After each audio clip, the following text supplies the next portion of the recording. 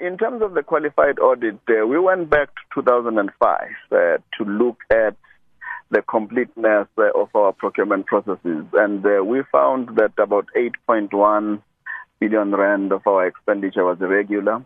This really related to us not having proper systems of detecting or preventing in terms of our internal controls. It's largely PFMA violations that have taken place as a result of not following the appropriate processes.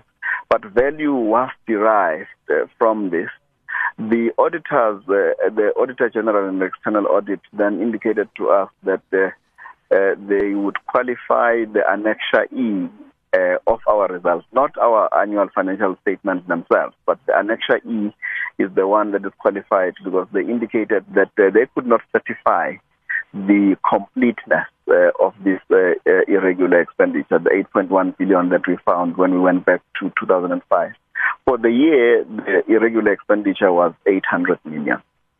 So still a large amount. And, if you talk about 8.1 billion rand, and as you indicated, as a result in Maine, people not necessarily following the public finance management requirements. Why is that the case? Why is it that people feel that they can actually flout those rules?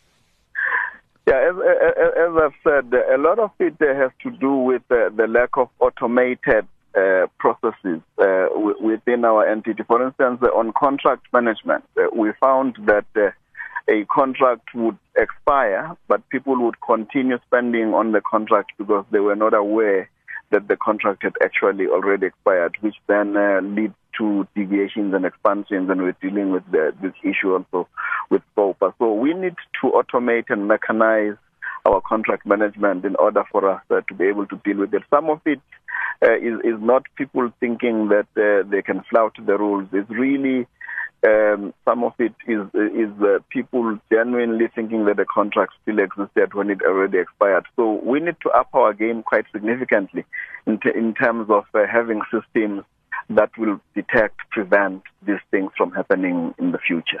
But why hasn't it been done, Mr. Gama? It's 2018 already. One would have thought that we came into this digital age a long time ago. Why hasn't it been done up until now? Yeah, Transnet has been migrating into an integrated entity. We've moved from different divisions within Transnet that used different systems. And we're trying to get into one system where there is visibility for everyone.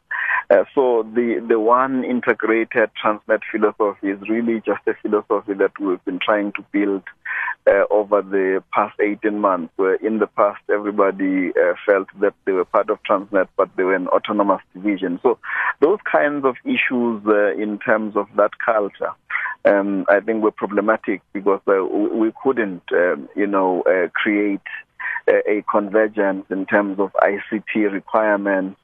Some of the people in IT would just think that they could come up with a different system, and the system didn't talk to one another.